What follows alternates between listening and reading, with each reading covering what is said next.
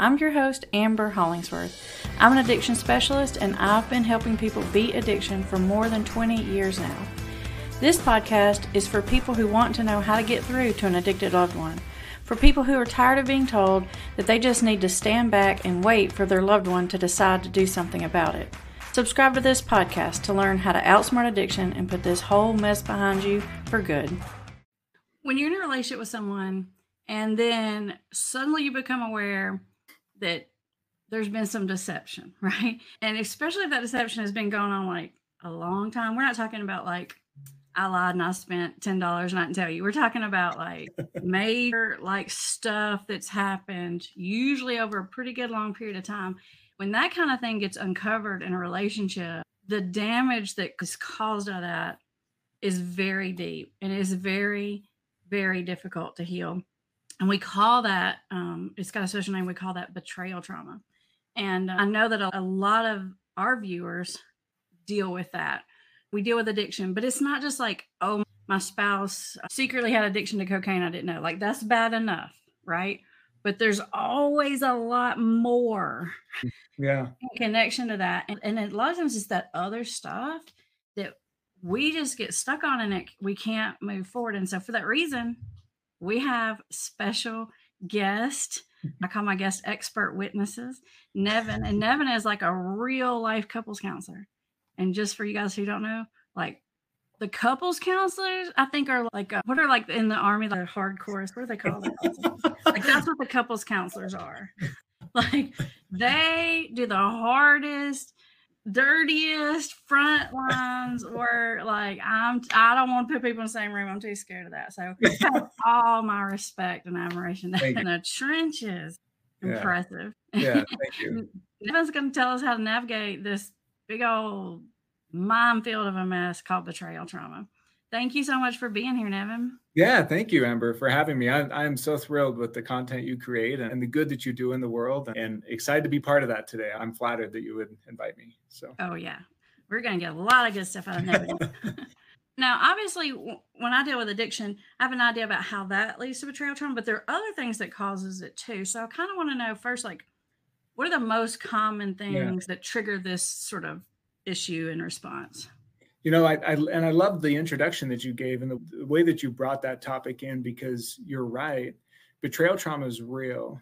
It's a real category of trauma, right? And we hear about lots of different traumas that people can run into, you know, trauma that comes out of assault, or trauma that comes out of abuse, or trauma that comes out of post-trauma experiences like 9/11 or military service, right? These are all legitimate forms of trauma, and betrayal trauma in a relationship is just as real. Oh yeah, it exists just as real, right? And the foundation of betrayal trauma, like the thing that really causes the most damage for the individual who's betrayed, and really for the betrayer as well, is the violations of trust that occur with betrayal trauma, right? It's even bigger than the actions that people take. It's the violation that occurs in trust. And trust is extremely important, because when you look at intimacy, if we use intimacy as a term that we just apply to that connecting and bonding component in a relationship, when you look at intimacy and the connection and attachment that's formed with intimacy, the more trust that can exist in a relationship, the stronger the intimacy can be. Right. So when trust is really high in a relationship, we have a really strong bond and connective power between two individuals. And when trust is weak in a relationship, that intimacy is also very weak and sometimes even non-existent. Well, with partners, right, when you're talking about spouses in a marriage or life partners that are kind of navigating the world with one another, the goal for that type of a relationship, a marriage type relationship, is meant to be the most intimate of all connections that we might experience with another person. And so you take that intimacy that we know is founded on deep levels of trust, and then you find out one day, and especially the way that you described it, I find out one day that for years, but it doesn't always have to be years, it can be weeks or months, but especially years, right? I find out one day that this core component of our relationship, trust, has been violated over and over again. You can see how quickly intimacy can drop from extremely high levels to almost non-existent in a moment. Oh, yeah. Yesterday, I felt close and connected, safe, secure with you. And now in the last 5 minutes, I feel like I don't even know who you are. Yeah. And maybe even like a level, not just I don't feel connected to you, but I feel unsafe with you. Like, I feel this is dangerous. Like almost you're my enemy even. Like, oh yeah, because it's sort of the deepest kind of wounding, because I think it's like what you're talking about. It's not the mistake someone else makes. Yes. It's the deception that messes with your mind. Like Absolutely. It messes you up. Absolutely. Right. Yeah. And you're not just any person in my world. You're the person. You're my person. Like, right. Yes. Right. I've given myself to you on deeper levels than anybody else. I've invited you into my world on deeper levels than anybody else. You know things about me that most people don't know. You've seen me at my best. You've seen me at my worst, right? And I've allowed you into this space with me because of this love and this bond and this connection that I feel with you. And it's that safety, that security, that trust that gets betrayed in a couple's relationship that is so devastating, right? And can feel so alarming to an individual. That's what we're talking about when we say betrayal trauma, right? And I'm sure for those listening, if you've experienced some of that, you know it. Like, you know what that feels like in your heart and in your gut and in your mind, right? The anxiety, the hurt, the sadness is extremely deep, and it's very difficult for couples to navigate. Yeah. I was at a workshop, this was a few years back, and I was listening to a sex addiction therapist, and they were talking about, you get the question all the time, like, what is cheating? Is like talking to someone, and just so you guys know, we're talking about more than just cheating. Like, that's one kind of betrayal, but there's lots of them. And then the person answered, which I thought was a really interesting answer. She said, it's when one partner has a secret that a big secret that the other one doesn't. And the problem with that is it makes the power differential totally skewed. And I thought, well, that's kind of a simple way to look at it, right? Like, instead of like, well, is kissing cheating, or is like, where's the line? Yeah. It's the secret holding. And absolutely. I think it's the secret holding, whether it's with that kind of cheating or any other kind, because there's like financial deception. Absolutely. There's substance abuse. There's all kinds. So tell us, what are the big like categories of it that you see in your practice, Nevin? Yeah, no, and I'm glad that you bring up the secrecy. And what compounds on top of that secrecy also is I'm keeping something from you, and not just keeping something from you. I'm keeping something from you with some knowledge that if you knew it, it would hurt you. Oh, yeah. If I didn't tell you something because I didn't even think of it, or that's not what we're talking about. Right. Like, I didn't even know you wanted to know. It's definitely like purposeful. Yeah. Yes, which then, right, like to the other individual in the relationship, it feels like your loyalty was to the thing more than me.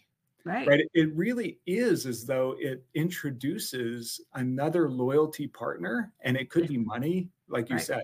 Right? Like it could be money. It could be decisions that you're making with family or siblings behind my back. Right? It could be emotionally inappropriate relationships, like an emotional affair, physical affair. Oftentimes partners will feel very betrayed with things like pornography, or pornography use or masturbation use, right? Outside of the relationship. It could be things with spirituality, right? Religion. I see it in almost any category that you can think of, because this type of betrayal trauma can exist with any topic that's extremely meaningful to one or both partners. So it really is where their values are, where the principles are for them individually and in the relationship, that this type of thing can exist. I mean, it can even exist. I interacted with a couple that with maintenance of one of their rental properties. And one partner saying, yeah, I'm getting it done. And, it's being maintained. The flooring's being maintained. We're doing walkthroughs and things to make sure this property is taken care of. And finds out three years later, this property is a complete dump at this point. Wow, There's been no maintenance happening, right? And there's this alarming experience in the relationship. All of a sudden, it's like, wait a second. I've asked you about this multiple times, and you made it seem completely different than what I'm realizing now. Misled me, like you, Right. And so really any topic, right? Like it could really exist, and it's really about the values and the principles that really mean something to one or both partners, that being betrayed in a way that's not just a partner being unawares and unknowing, right? It's this knowing and intentionally lying, kind of prioritizing a thing over here more than the feelings you might feel for me here in Right. our relationship. Right. So the topics are kind of endless, but those are the big ones I see is financially, right? In the emotional and physical affair categories, pornography use categories, substance use categories. Right. These are kind of the most common ones Right. that we And run into. I find that when someone has an addiction, the addiction pretty much brings all the categories in, right? Yeah. Because the person is spending a lot of time that they're not accounted for. So there's time issues. Where were you? What were you doing? Like maybe I was supposed to be working on the property, but I wasn't. Yeah. There's frequently, like sometimes, especially when someone finds out someone has an opioid addiction, Yeah. always a huge financial mess. I mean, huge. So not only did I find out like you have this addiction, but oh my gosh, like you have $100,000 in payday loans or something crazy, like it's almost always there.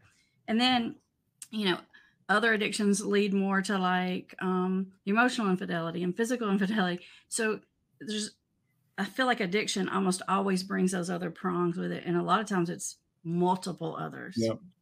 Mm-hmm.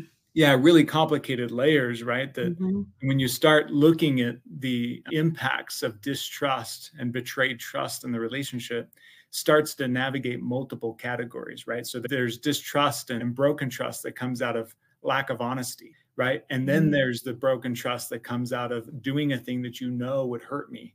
Right. And then there's the distrust, right? That comes out of all the times that you could have brought it up that you didn't, you omitted it. And then a few times that you kind of just straight up gaslighted me, right? Yeah. Like that you made me feel like a fool a lot of even time. being curious, right? Like, so we're talking about multi-layers of trust that needs to be healed and rebuilt in a relationship. And like you said, multiple consequence outlets, right? Like multiple places in which the relationship's now injured and needs repair. Right.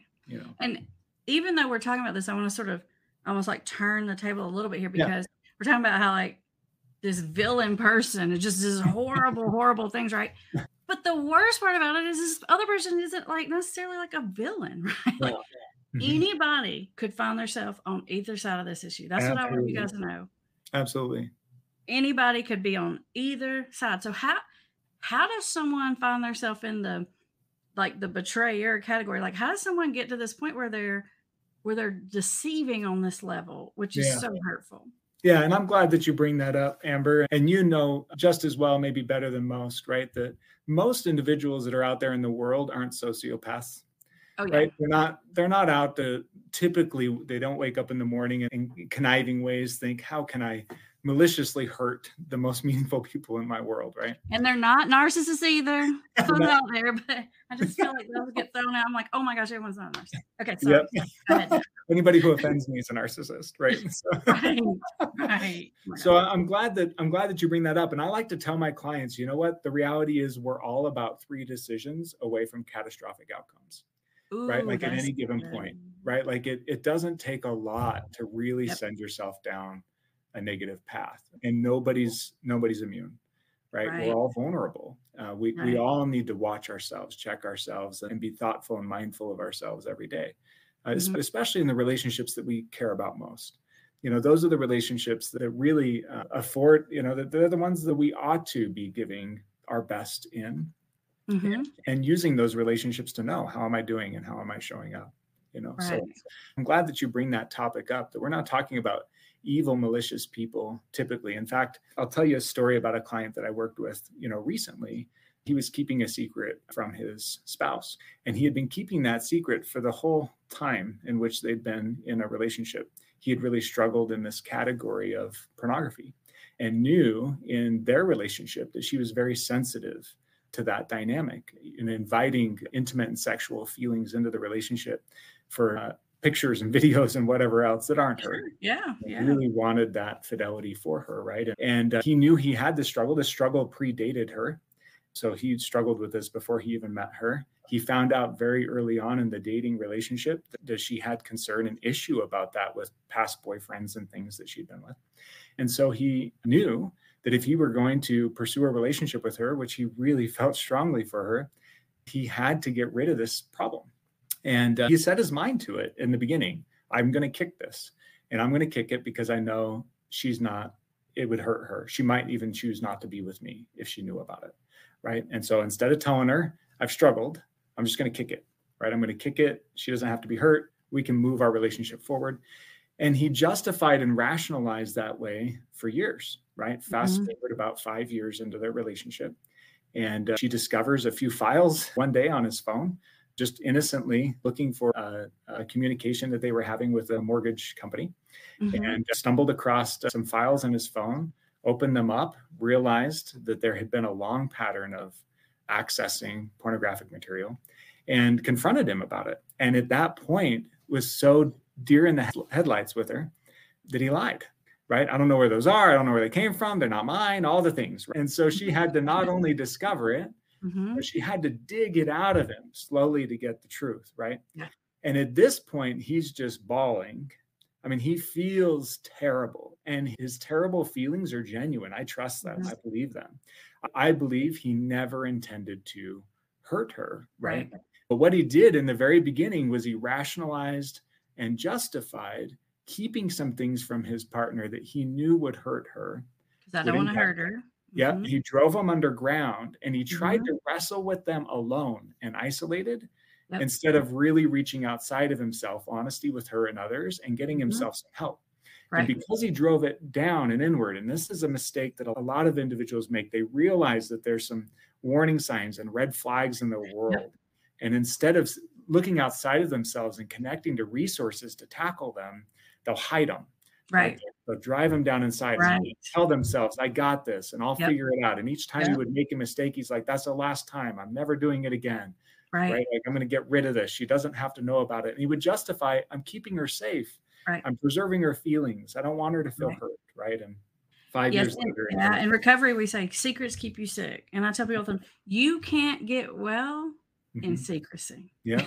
You don't tell everybody, but you can't just like keep this thing that you've been compulsively doing for all this long time and think, well, I can just sort of fix this on my own. No one will ever know. It just doesn't ever work. Yeah. I mean, I'm yet to watch that be a great result, but justifications like that is one category, right? Like, I'll justify inside, I'm preserving her. It's a loving thing for me to do, not to let her know. Right. It's the opposite, right? Like for her, it's like, or for the other person, because it can be her or him, but it could be like, this is the most hurtful thing you could have possibly done, right? And it's like, well, but really what's happening is, yes, I'm trying to protect her, but really it's like protecting yourself from the shame, which is awful. You know, it's just like we all have that, and we just don't want to deal with it. Yeah. Don't like doing mine either. Because in almost all cases, when I talk with couples and the truth finally comes out, it really is the trust violation that did the most harm. This couple and almost every single couple that I work with, right? It's bad enough that there's this thing going on that would hurt me. But what hurts even worse is you didn't let me be a confidant with you. You didn't pull me into it, help me understand it, and allow me to be part of the solution, right? Instead, it's almost like you maintain fidelity and loyalty to this thing with me in the dark. Right? And that trust violation, almost 100% of the time, is the worst violation that's and the hardest one to overcome, right? Because long after, individuals get the help that they need and overcome the betraying issue in the relationship, long after that exists this question in the mind of the person who was betrayed, this question that says, how do I know? And what if? And man, we can what if thousands of scenarios. What if he's doing it again? What if he's just gotten better at hiding it? What if he's just got better at lying, right? Because it's not just that you lost trust in that other person. When you've been deceived for a long period of time, you lose trust in yourself. And then you're like, obviously I'm an idiot, obviously I've been going on 10 years and I didn't even know it. Like I'm probably missing everything. And then I like lose trust in myself and in every relationship I have. That's why it's so like devastating. Yeah. And I watch that too. I'll watch couples come into a next relationship now and still really struggling with trust. And there's nothing about their current partner, in my assessment and in their assessment, that they can really put their finger on that's creating a lack of trust. It probably could be a really healthy connection. But because I've been through this distrust in the past, I don't, like you said, I don't trust myself. I'm paranoid and suspicious of others, especially the more vulnerable the relationship becomes, the Right. more that paranoia can sometimes Mm-hmm. increase. And then now that I was the one who was betrayed in the previous relationship, I left it because I wasn't Yep. okay with it. I get into the current relationship, and now it's my anxiety that's creating the issues in the relationship. Right. And now I create problems for the next. Right. And I'm so glad you said that, Nevin, because sometimes we think, well, the answer is just to get out of it. No, Right. that's not the Mhm. answer. I mean, I'm not saying you shouldn't get out. I'm just saying that Sure. doesn't fix it. And so Sure. it's so important for you guys to be thinking about this if this is a concern for you, because if you don't deal with it, Yeah. it's not you got to deal with it and forgive this other person. I mean, that's helpful. But Yeah. if you don't deal with it, it's going to like poison everything in your future. So, Yeah. so whether you stay, you go, you forgive, you don't want, you got to deal with it in here because Yeah. it just continues to fester and make problems. Yeah. And both parties. And that's the other thing that I'll tell couples too, you know, it's like, you know, here we find ourselves in this situation and you both need healing. Mm-hmm. And if you both need healing and you're willing to do that healing together, let's give that a shot. Best case scenario, we can heal and heal the relationship at the same time. Right.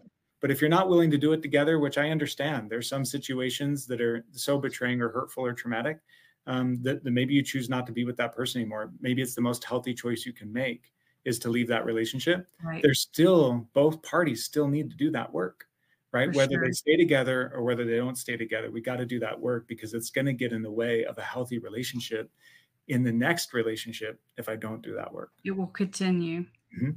Yeah. Yeah.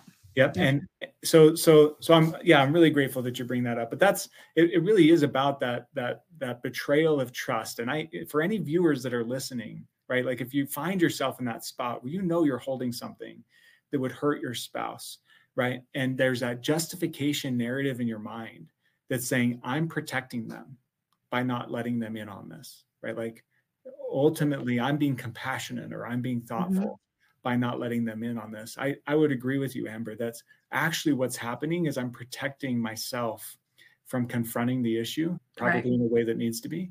And I'm protecting myself from the shame that I might feel in admitting to the issue. But that's why in classic 12-step stuff, right? That's why admitting to myself and to others that there's an issue is the first step. Right. And especially to the people who love me the most, especially the people who I owe the most fidelity and loyalty to, because most of the time, it's not the actual issue that's going to hurt them the most. It's the fact that I never had the guts. I never found inside me the strength to let them be more important to me than the violence. Right. Let me ask you this because you brought up like the traditional 12-step, and this is a scenario I ran into like recently, very recently. So, and commonly, like it comes up a lot. So, when I first get a new client, I call myself the defense attorney. I see the person that did, and somebody else sees the family member, and we're always the bad guy. So, I'm like defense attorney. I say, listen, I'm here for you, man. I'm defense attorney. I'm good at it, so you're covered. But people come see me, they're already like dug into this big giant hole. Like, I was like, I know you're in a doghouse, and I'm going to help you get out of it because that's what we're going to do. But most of the time, you know, somebody's done gotten in trouble for the first time or the 100th time or whatever. But there's always like more secrets. And so one of the first things I say to them, I'll say, what else is in there that they don't know about? Because I want to know what it is so we can decide whether or not we need to like out it. Because if we get 6 months down the road and we're doing like really awesome and this stupid thing comes out, like there was this other $300 that you owed this drug dealer, but you just didn't tell it because you're just like, they're already so upset with you. And you're just like, well, I'll pile on it, which I understand. But I was like, it's going to take us back to negative million, right? Like, so I'm like, you're already in so much trouble. Yeah. Yes. And I say, I will go across the hall and talk to their counselor and I will say, we need to add something and I need a free pass. Go find out if I can get it. I'm like, please tell it because it's going to come out in the stupidest way. And then you have worked so hard, it's going to destroy you. Yeah. So there's that scenario. Absolutely. But then this is the curveball. In 12-step work, the amends making, there's this concept of like, you make amends except wherever it would cause harm.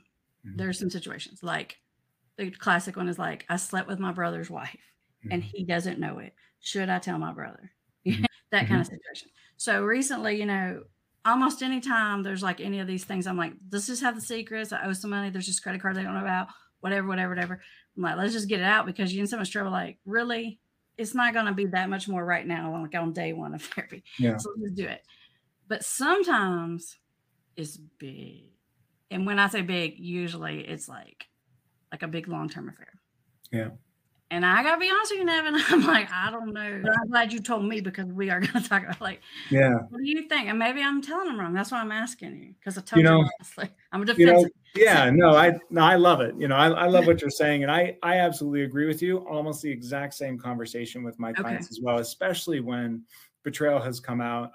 And that's why they're coming in, right? Is they're like, we're dealing with all this betrayal. I mean, that can be a really common reason that couples first come to talk to me.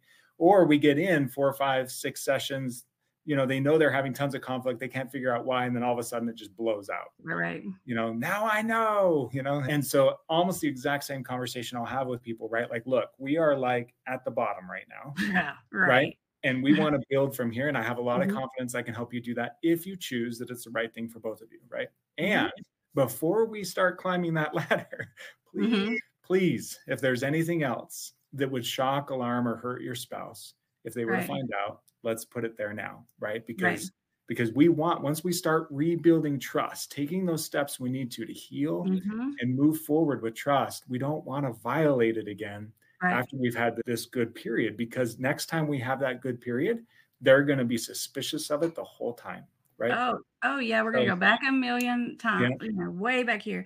And it's going to be 100 times harder to even get the ground back. Yeah. Right? So I love that conversation. Now you're talking about really sensitive information, right? Like the basic ones, like the money and the this and the that, and I told mom this when I told you, I told her, like, whatever. We're going to get those out because it's not going to hurt us anymore. Yeah. And in most scenarios, the way that I like to think about it, and I'll tell the therapists that work with me too, we really need to play those individual by individual case. Yeah. I think there's a lot of dynamics that can be playing out in their world, right? And it's hard to just give a blanket statement. But the blanket statement that I would say is that in most cases, if that thing coming out has high probability of hurting the person you're trying to build the relationship with the most, the primary person.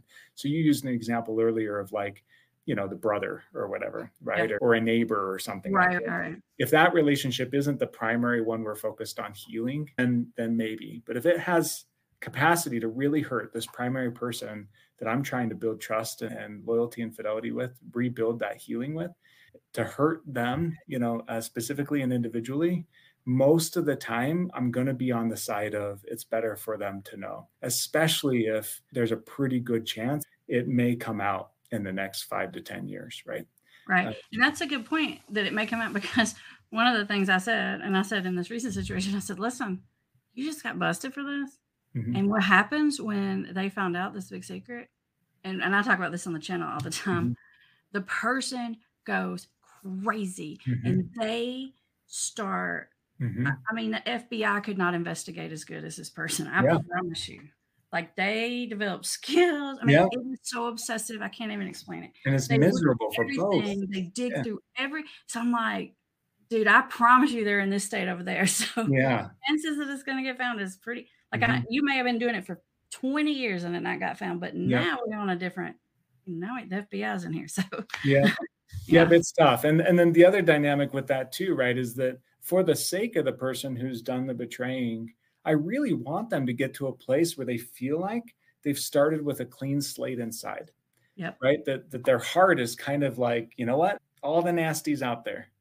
And now as I rebuild, I'm not rebuilding with the like, I'm being a lot better, but there's still that thing I feel a ton of shame about. Right. There's still that thing that I've never quite admitted to anybody. There's still that thing, right? That every time they want to feel new and fresh, keeps calling their mind back to, don't feel good about yourself because look at this thing nobody knows about, right? So there's on their behalf too, but certainly there's going to be situations like, substance abuse or betrayal or whatever, where somebody else's spouse, right? Maybe I haven't gone and admitted and whatever to them, that relationship's over here. This is the one we're primarily focused on. This is the one where we really want to create, and rebuild trust in the most. There's going to be some of those peripheral things that's almost impossible to heal to. And like you said, maybe even avoiding doing harm in those other relationships, right? Like, but in this one, I really owe my partner the most loyalty and fidelity of anyone. If I'm going to call them, my partner, my spouse, that's what I'm saying. That's part of the commitment that I'm making is you are my person. Right. And so I need to be the most transparent and loyal with you than any other. All right. Let me throw a slight curveball at you here. Yeah. Just because I'm so excited to have that experience. I love this. I've been on the other side of this betrayal trauma. Like I've had this happen to me. And I'm not sure I would want to be told every time. It was so hurtful. I don't even know. Like I want to be fixed. So that's why I'm like, there's some things I'm just not even sure. Like, it's just awful. And so it's just like, do I even it's like you do, but you don't, and sometimes even when I'm working with like the family member and they want to know everything, one of the things we do, and I don't know if you do this, I'm like, stop looking because you don't want to know. Yeah. Because once you know, you can't unknow. Stop. Like you already know this general issue is there. You do not need every detail. And we beg them, please turn your FBI badge in. Like give the black light back. Like turn the passwords over. Because it's not, at some point knowing more and more and more every detail. Correct. I promise you it's not helpful. Can you speak to that? Okay. Yes, correct. Yes. And thank you for differentiating this. Yes. So I was talking with a colleague of mine just actually 2 days ago about the same thing, right? So when I talk about like knowing everything, what I'm really talking about is knowing all the big categories of the things, right? So for example, knowing that my partner cheated. Right. Cheated meant, this is a general category. Cheated meant getting deeper emotionally connected to 3 different people at work, more than she should have, kind of an emotional affair. Right. And then one other person, it went to intercourse. Right. Like understanding this is what happened, right? Like those general categories. We're not talking details of those intimate interactions. Right. Because those, you're absolutely right, have power and capacity to really relive now and replay in the mind of the person who's been betrayed over and over and over again, right? We need enough information that it shuts down the anxiety of the mind that wonders, what if? Right. But not so much detail that we're painting vivid pictures for the person. Right. They may never be able to move past it, especially if their goal is to preserve the relationship, right? Right. So we want to know. It's the natural response of the betrayed person to obsessively want to know every single detail. Yep. And it's a balance to try to give them enough. You almost can't even control it. Yes. So it's almost like, I don't know, it's just this hard thing. And when I'm working with a family, I'm like, I'm telling you, stop. Yep. Because once that door is opened, right? Like it was shut before. I had safety, I had security. Once that door is open, the mind and the anxious mind, and I do a couple YouTube videos on this specifically, right? Like how the anxious brain works. But the anxious mind wants to step through that door and it starts rattling off thousands of what ifs, right? What if this time you were with somebody? What if that time you lied to me? What if this time this? What if this thing you've said to me in our most intimate moments, you said to them? What if, all these things, right? And the brain just rattles off. And there's no limit to that what if. It can be as catastrophic as the imagination can take it. Oh, it gets bigger. The longer and the worse it gets. And not only is like, what if this happened, but it's even worse because when it happened, I know you were thinking this. Yes. Like, oh my gosh, 5,000 levels deep. Absolutely. Right. So that's why in that kind of confessional period of the healing, right, where the individual is really trying to be accountable and open about, hey, here's the ways in which I betrayed. You never should have had to dig this out of me. This is always something I should have protected for you, right? We want a balance of enough information that we're able to address all the major categories that the betrayal occurred in, right? But not spend so much time in the minute details that those details themselves start to re-traumatize an individual. So, and there's a balance there with anxiety. A person needs a certain amount of information to help that anxious process come down.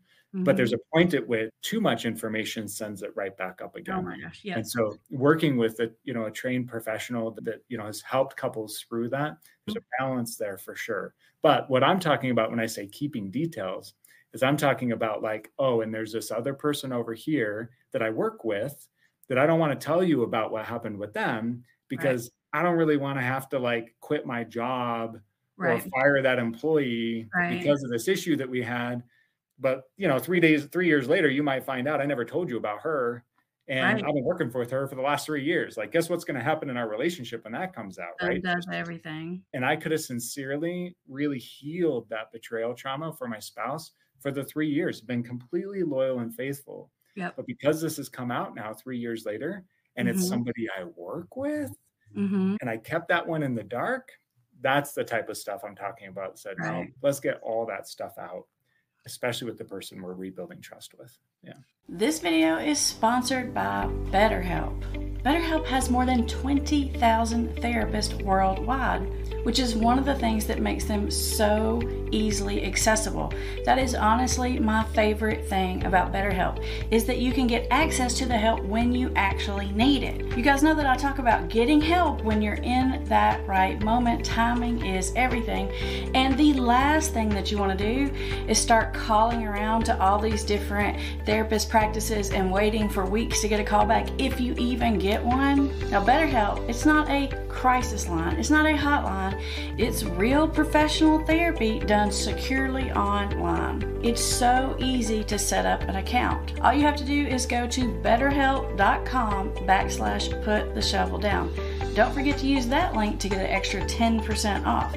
That's BETTERHELP/put-the-shovel-down. Oftentimes, when we do the work with the family member, we'll say, like, stop looking, do not read the journal, do not look at the stop. But they can't. And we get that. Like, it's like when I'm working with an alcoholic and I say, stop drinking, and then they drink tomorrow. Like, okay, like, you should stop, but I kind of, I get it all at the same time. And then let's say they can't stop, or they stop for 3 days and then they relapse back, because the family does that too, So, and then they just want to know, and they're like grilling this person interrogation style, like spotlight, everything, like, what should the person that's being grilled do? Should they tell it? Should they not tell it? Because the last thing, should I tell it? Should I not? What do I do? Yeah. It's tough. If they have the opportunity to be working with someone, I think taking cues from that objective third party can be helpful, right? Like, there's very few couples that are going to be trained to know how to manage this type of dynamic in their relationship together. So if there can be an objective third party, and that could be a spiritual leader, that could be a mental health therapist, that could be an addiction recovery coach or professional, that could be a family member who objectively loves and cares about this relationship, right? But allowing somebody maybe outside of us to help navigate some of that is really important. But the other thing that I've found, when on the betrayee side, the person who's been betrayed, when there's this obsessive piece that's happening in the relationship, one of the other things that I found that can really help calm that is actually shifting focus in a little bit different direction. One of the first therapeutic goals that we have for a couple, especially on the betrayee side, the person who's been betrayed, is for them to examine the meaning that they attach to the betrayal, right? So we want them to start looking at, how am I internalizing what my partner has done, right? Like, what are the messages I'm connecting to it? It means you didn't respect me. It means you don't even care about me. It means you think I'm an idiot. Maybe I start questioning, am I lovable? Oh, Do I have worth to anybody? Am I worthless, right? Like, am I inadequate, right? Like, all these messages. And most of the time, those messages are, I would say all the time, those messages. Yeah, those are those are pretty much always wrong. Yeah. And they're not accurate, right? It always means something about something they're dealing with. Yep. It's something that's going on with them. And I can tell you that from the defense attorney standpoint, promise you, like, it's about them, not about you. Absolutely, right? Because the healthier a person is, the easier they do things like trust and loyalty and love. The less healthy their internal world is, the harder it is for them to give that in relationships outside of them, right?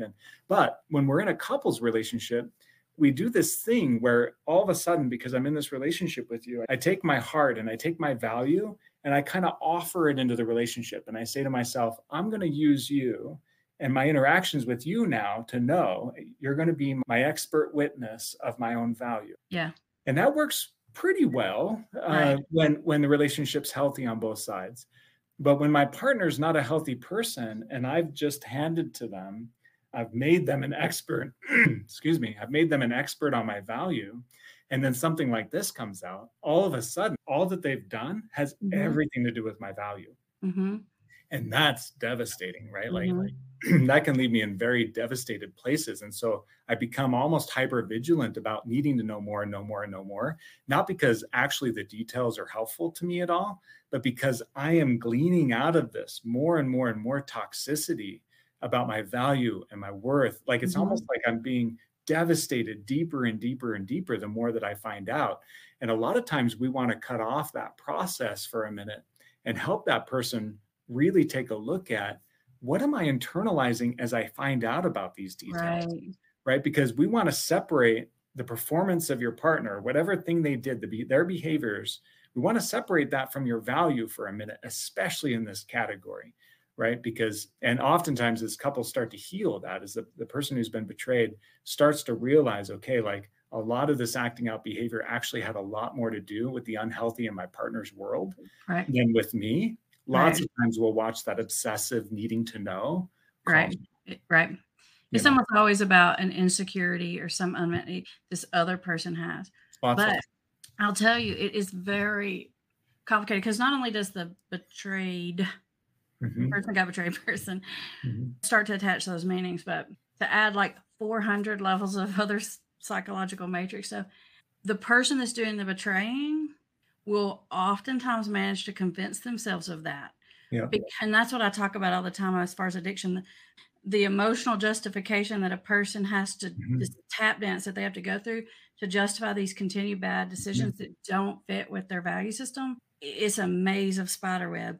They'll set traps for the other person. They'll make the other person act like a jerk. They'll set traps for that other person to prove to themselves.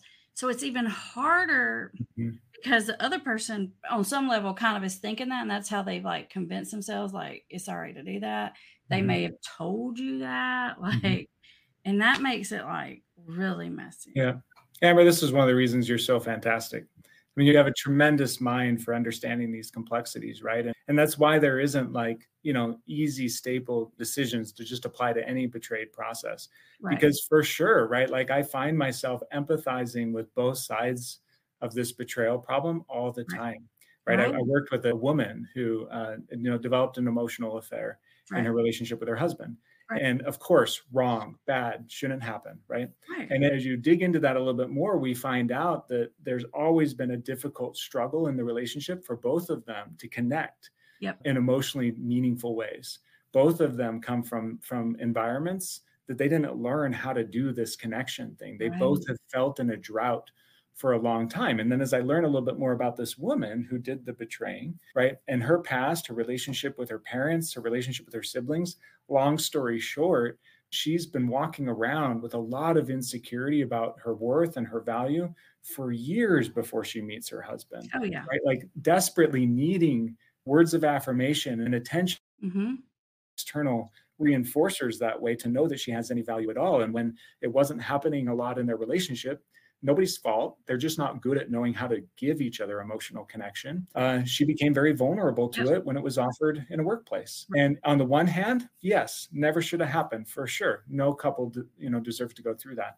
On the other hand, I can totally see how she ended up vulnerable to that and how she got there and where she got. It doesn't make her a malicious, evil person, but we definitely want to heal what's going on there so that it doesn't continue to hurt people that she loves and doesn't continue to injure and tear apart her opportunity for meaningful relationships in the future. So that's on the person who's done the betraying on their side. Some of the first steps that I start with as we work with couples is taking a look at, do I have a good understanding of what the betraying behavior has been? Like, can I define it and can I name it? Can I own it? Second, what were my triggers? Like, what are the things that led me there to this thing that I wouldn't typically do? It doesn't even match with my moral and values.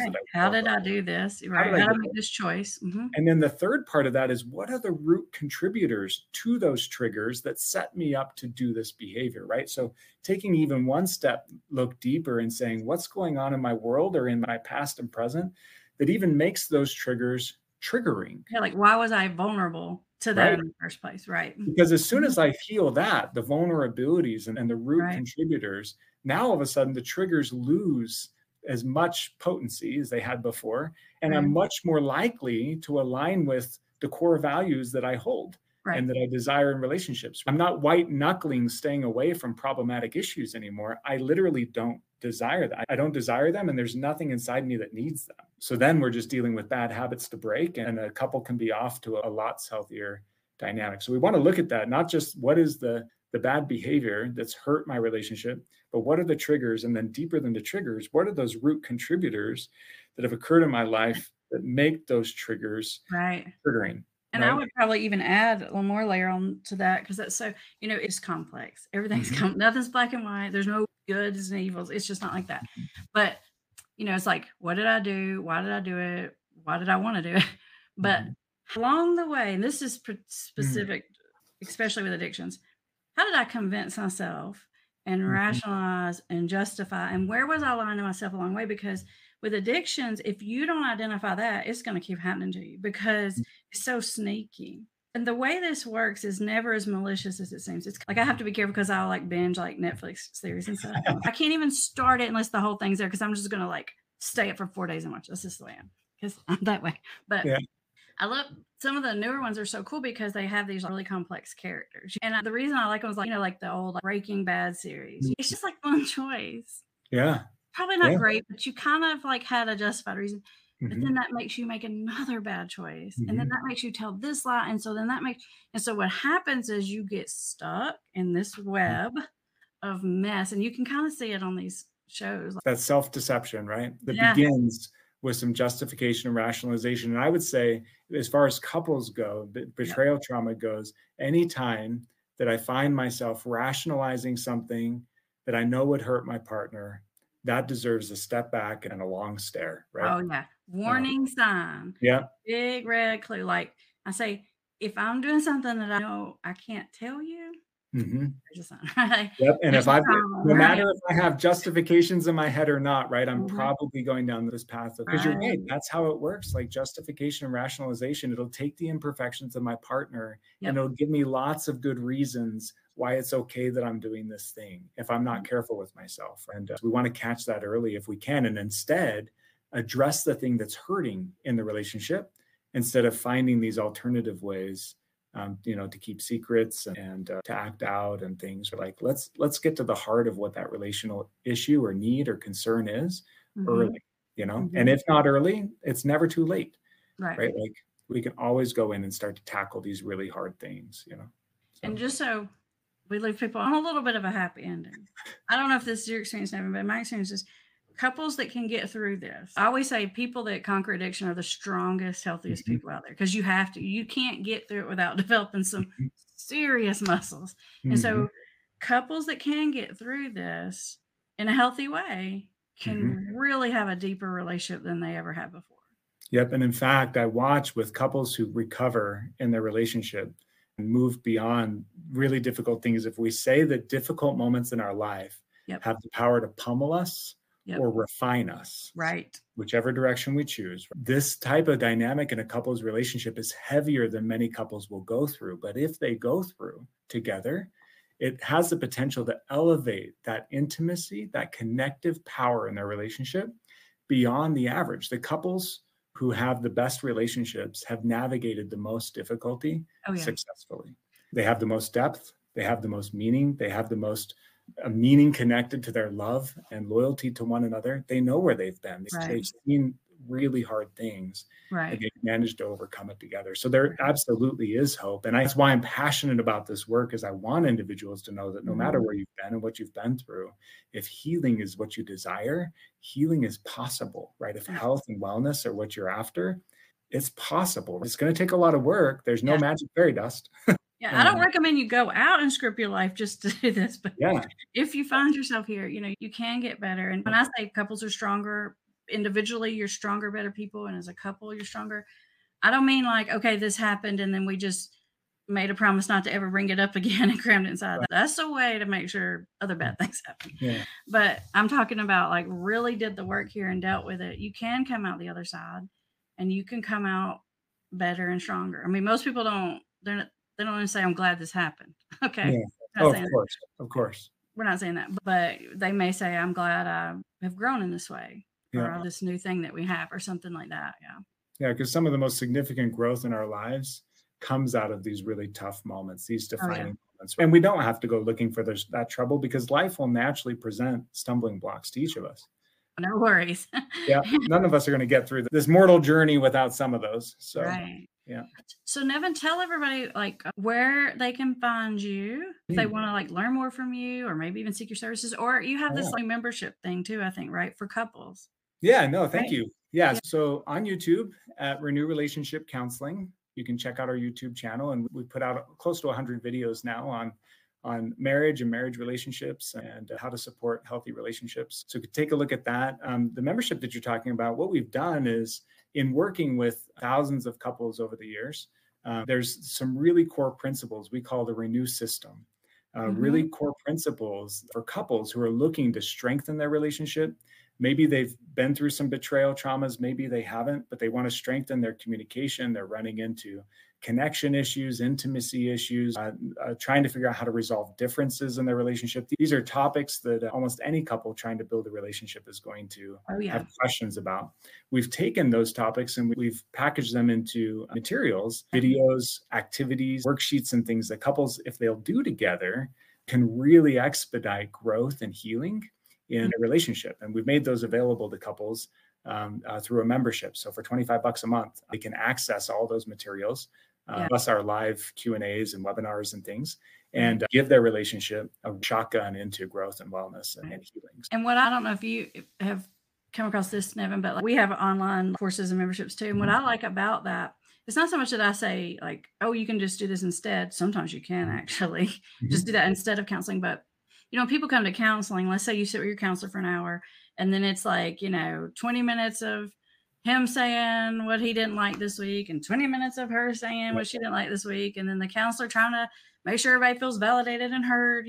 And like 5 minutes of like counselor wisdom comes out. Right? Well, people are so mad they're not even listening to you anyway, because they're just like, can't believe you said that. What I like about like putting the information educate, because then you can like absorb it and we can learn, and you're gaining skills. We're growing and learning. To me, it's the fast track. And if you want to do counseling on top of that, even better. But like, y'all know, if you've been to a couples family counseling session, y'all know what that's like. It's a lot of time. Like, y'all go talk to Nevin about that. Almost all of the appointment can be taken up in that, right? And it's necessary for those couples who can't communicate. It's necessary that they have a person trying to help them. You're right, though. The problem is there's just very little time for the actual principles that they need to learn to apply, that one day gets them to a point where they don't need the counselor anymore, right?